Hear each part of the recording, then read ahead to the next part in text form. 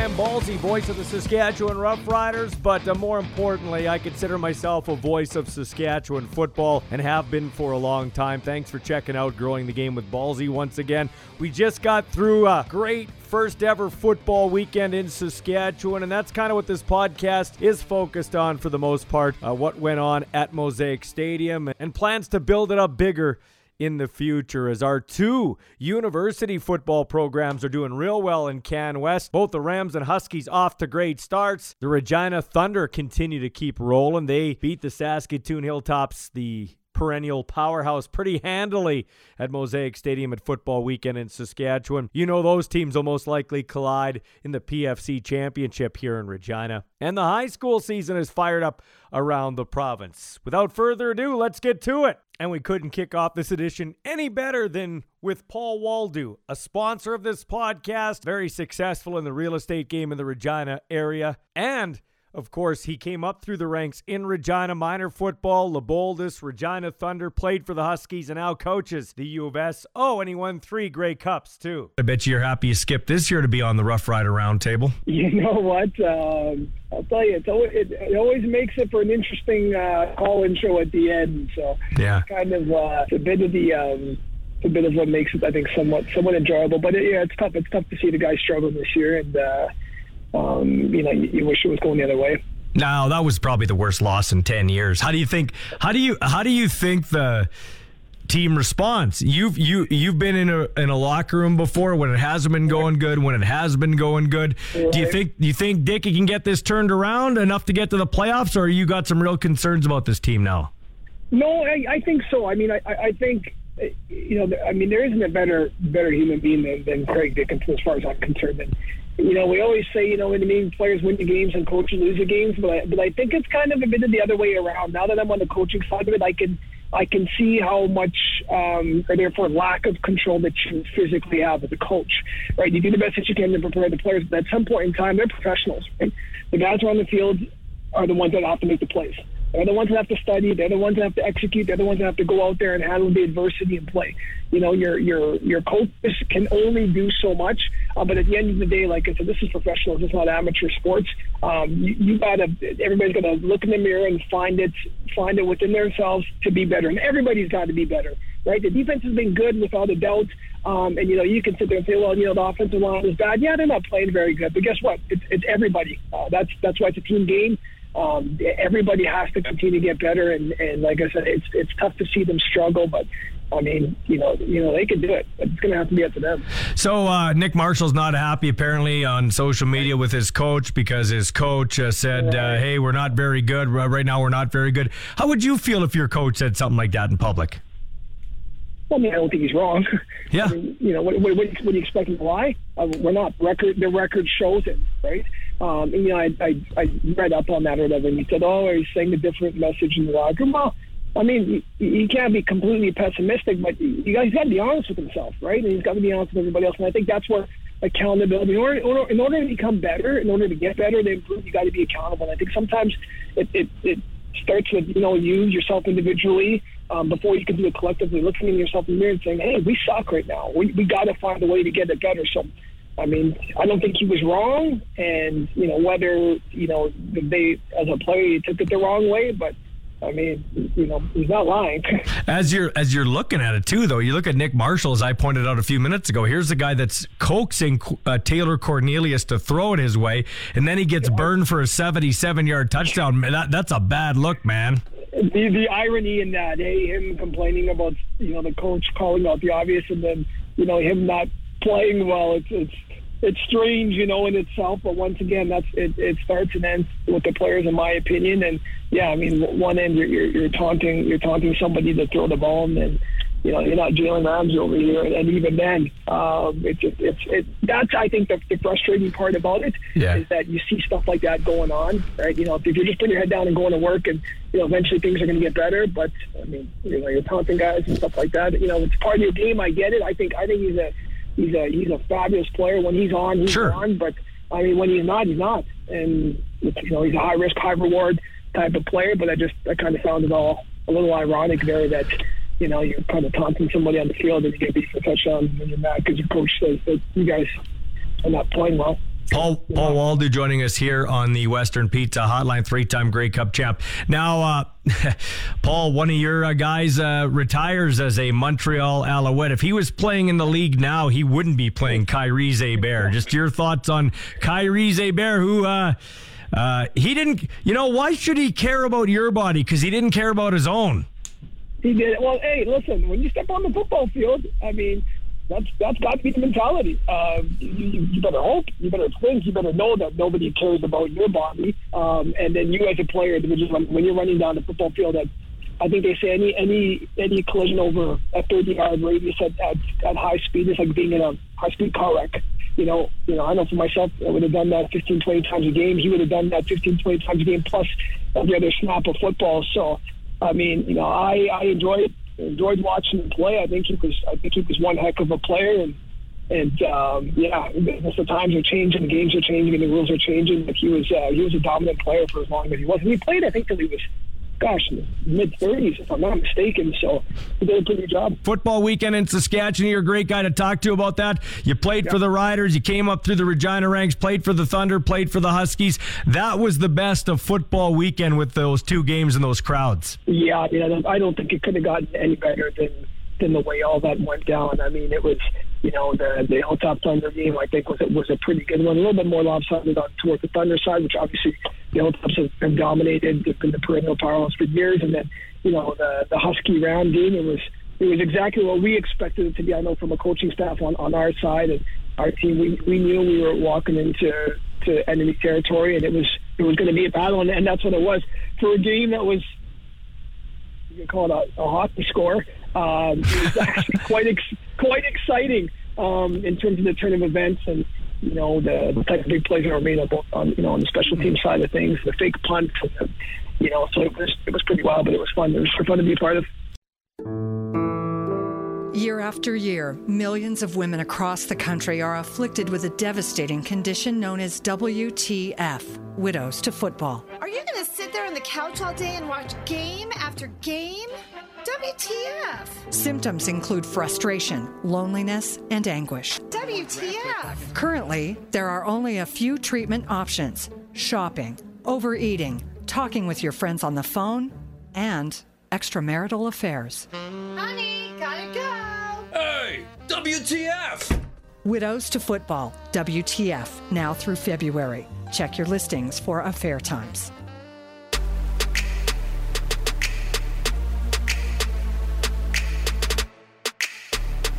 Well, unfortunately for the Regina Rams, they'll have to go the rest of this season with their outstanding running back Kyle Borsa, who tore his ACL and is most likely done in terms of playing football. So it's next man up, and one of the next men up, Christian Katende, in his fourth year of school, but second year with the Rams at tailback, wearing number 38.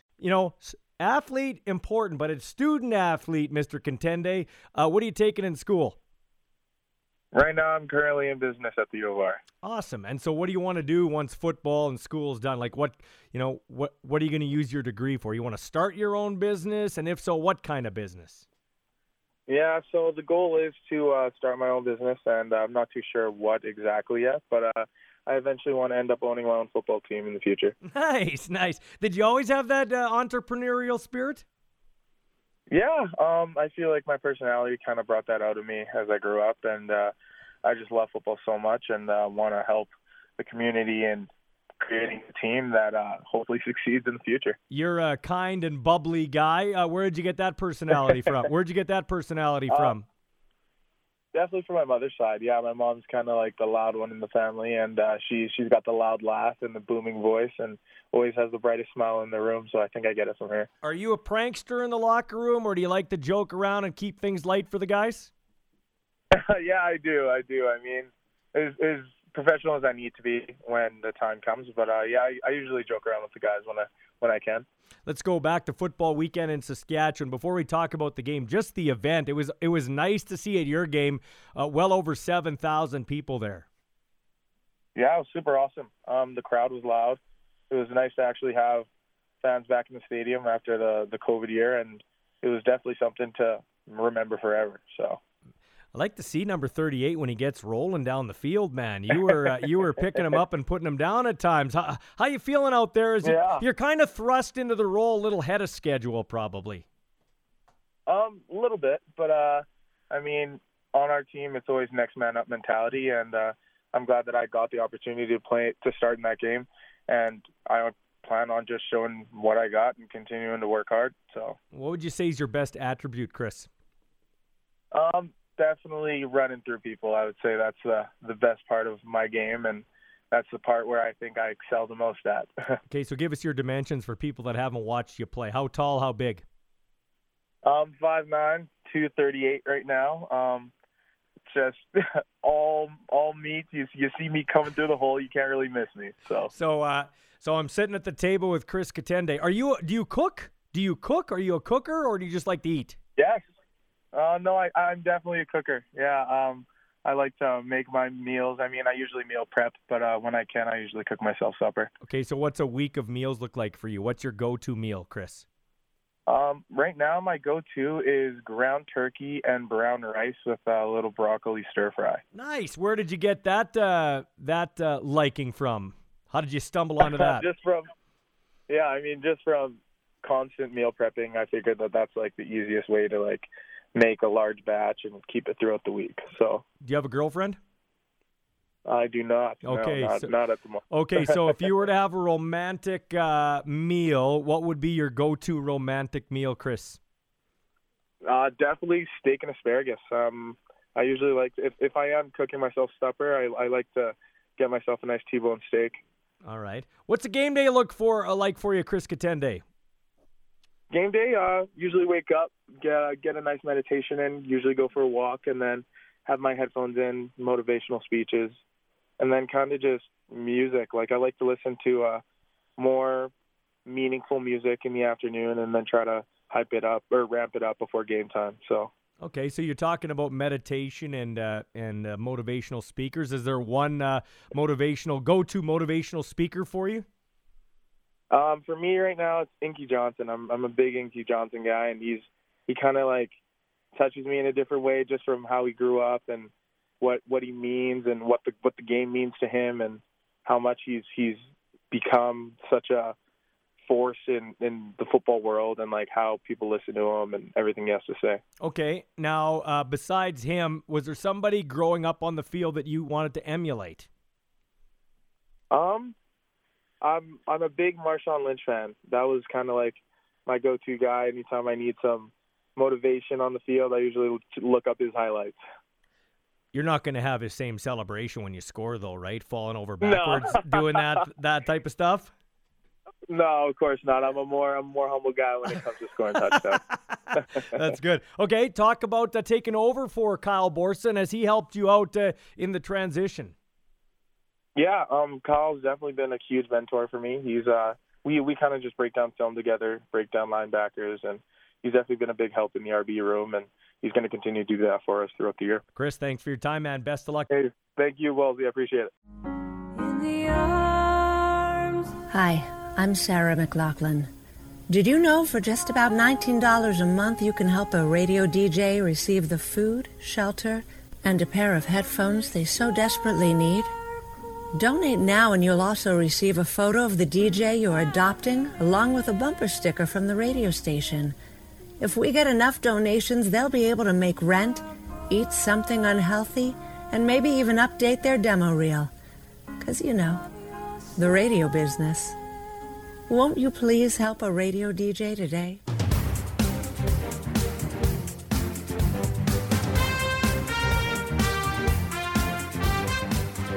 Well, part of the reason I started this podcast is to talk to athletes who've come up through the ranks so they can motivate the stars of tomorrow, today. And one of those guys didn't play in Saskatchewan, didn't play in the CFL, but he's a great speaker. He joins me pretty regularly on my afternoon talk show on 620 CKRM, the Sports Cage, every afternoon beginning at 4. Make sure you check it out. He is a 2-time Super Bowl champ and original Carolina Panther, Tyrone Poole. This guy started in the secondary, not a bit player. He started for 12 plus years in the NFL in the defensive secondary. When did you know, without anybody telling you, hey, we're giving you a scholarship, hey, we're drafting you in the first round, when did Tyrone Poole know that he could make a living out of this, that this could be my future? Really, that's a great question because I get that all the time, Michael. I really didn't know until my junior year that I possibly could play professional football. And then I didn't know until I went to the Senior Bowl. The Senior Bowl is an annual collegiate game played in Mobile, Alabama, with all seniors from various colleges from around the United States. And it was then that I probably knew for sure that I would be a professional athlete. But up until then, Michael, I just enjoyed doing something that I realized as a early youth that I was athletic. My environment told me I was athletic. When I mean my environment, whenever we played pickup ball, basketball, or we played pickup tackle football or whatever the sport was, I was one of the guys that when they selected, I was one of the guys. Hey, I got Tyrone on my team. So my environment told me back then how athletic I was, but it wasn't until maybe my junior year, definitely after the Senior Bowl, that I realized that I had an opportunity to possibly make a career out of this thing in professional football. What's the toughest thing about being a defensive back when you get to the high levels? What is the toughest thing?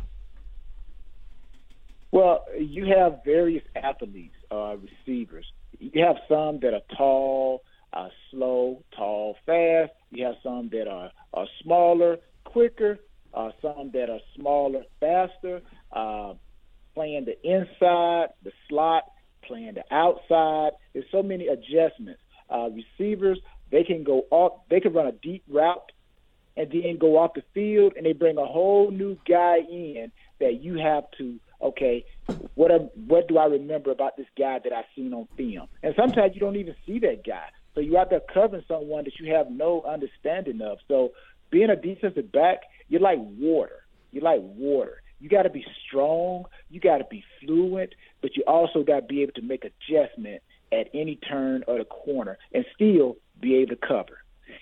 Yeah, that's crazy, man, when you think about it. Tyrone Poole started 12 years on the corner in the NFL, motivational speaker. He's into fitness. The other thing about being on defense and being in the secondary is mentality, isn't it? You got to let that play go. Did you always have that, or did you learn it? No, you have to have that. That's one of the prime requirements of a defensive back. I think you have to have short memory. You remember how it happened, but you don't belittle. You don't just keep your mind set on how you got beat. You understand what happened, but you don't let it get to the point where it just throws you off your game. So that's why they come with the term short memory. Defensive backs, you have to have short memory. Know how it happened, but quickly forget about it so it doesn't impact the next play. But be aware because they will try it again. Okay, so Tyrone Poole, I want you to think about this for a second, okay? So I just got back from Nebraska, okay?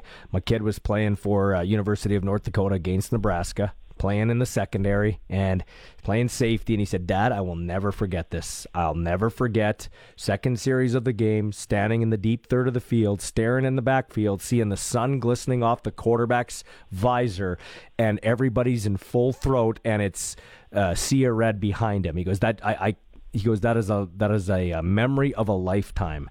Is there one play like that for you on a football field that you'll always remember, that you'll always go back to, that just gives you chills? Well, there's several plays, but definitely some instances where players that were great players. I give you three situations, two with players, very quickly, two with players and one with the team. Growing up, I was always a Dallas Cowboy fan. Even though I'm from Georgia, I definitely was an Atlanta Falcon fan, but back in the day, the Cowboys and the Steelers were the only teams that basically they showed on television back when I was coming up because those were winning franchises. So when I'm with Carolina now, my second year, we're playing them in the playoffs, and we're playing them at home. And I punt returned as well, so I go out with a specialist. Mm-hmm. And after the punt return was over and I'm waiting for everybody else to come out, defensive back, so we can get into our warm-up, I just kneeled on the on our logo in the middle of the field, and I just stared at that star, like that helmet, the Cowboys. I'm like, I can't believe it. I'm like, here I am 2 years ago, I'm in college, and now I'm playing against one of the teams that I grew up. So, yeah, that's that shining moment. The other two were situations with players. Jerry Rice, who I think is one of the greatest players to ever put him on at wide receiver. Again, we're in San Francisco. I'm catching punts. Just finished. Somebody comes, and I feel their arm go on my shoulder pads, and I turn to the right because that's where I felt their arm. But they were, of course, Jerry was to my left. So I looked to my right, I looked back to my left, and it was him. And Jerry says to me, "You're having a great year this year. Keep it up." And then he ran off. And I'm like, oh, my goodness. I said, oh, man, the greatest, the GOAT, man, just told me I'm having a great season. So, and then the other one was with Deion Sanders. Again, we're playing the Cowboys in the playoffs, and Deion comes out a tunnel with his do-rag on and everything, and he comes up to me, and he says, play your game today, young buck. Play your game. So I'm like, oh, man. I'm like, not the greatest defensive back cover corner telling me to play my game today. So, yeah, those were like moments, man, that along with others that just going to always be there in my mind. Hello again, it's Bernie. The XFL, I don't get it. We need a break after Super Bowl, not more football. It's too soon. You don't ask someone if they're hungry right after they just had Thanksgiving dinner. And if there's football year-round, do we not have an off-season? The off-season is when they get all their surgeries from all the injuries they sustained during the real season. They need a rest. And don't get me started on the team names. Thank you. Well, on the Sports Cage on 620 CKRM, we do have all your sports covered, including junior football. Our own Sean Kleisinger called the action with Ryan Hall, a former Regina Ram and longtime amateur football coach, as we were proud to present that game. First game we broadcast for the Thunder on 620 CKRM since they won the championship in 2013. Of course, they knocked off the Hilltops 23-7 on football weekend in Saskatchewan. And our own Blaine Weiland caught up with the great quarterback of the Thunder, Carter Shuchuk, to talk about the season so far. King Carter, coming off a big win against Saskatoon. I guess coming into the season, I'm sure the Hilltops had kind of that target on their back, being defending champions.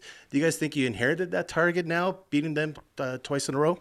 I don't necessarily think that at all. I mean, I think, at the end of the season we can talk about that, but right now we all know what happened last year, right? We went undefeated in the regular season again, beat them twice, and then obviously lost the one that was the most important. So maybe once we win that one, then we can talk about that. But right now, definitely, I don't think we'd have that target. I think the target's still on them for sure. Going first back to that game in Saskatoon, I'm sure that's one of the most memorable games I'm sure you've been a part of as well. Do you think that really increased your guys' confidence as well, knocked out the confidence of the Hilltops kind of with the way that game ended in Saskatoon? Yeah, I definitely think so. I think one thing that we know is that we just focus on us. We don't really care about any other team in the league.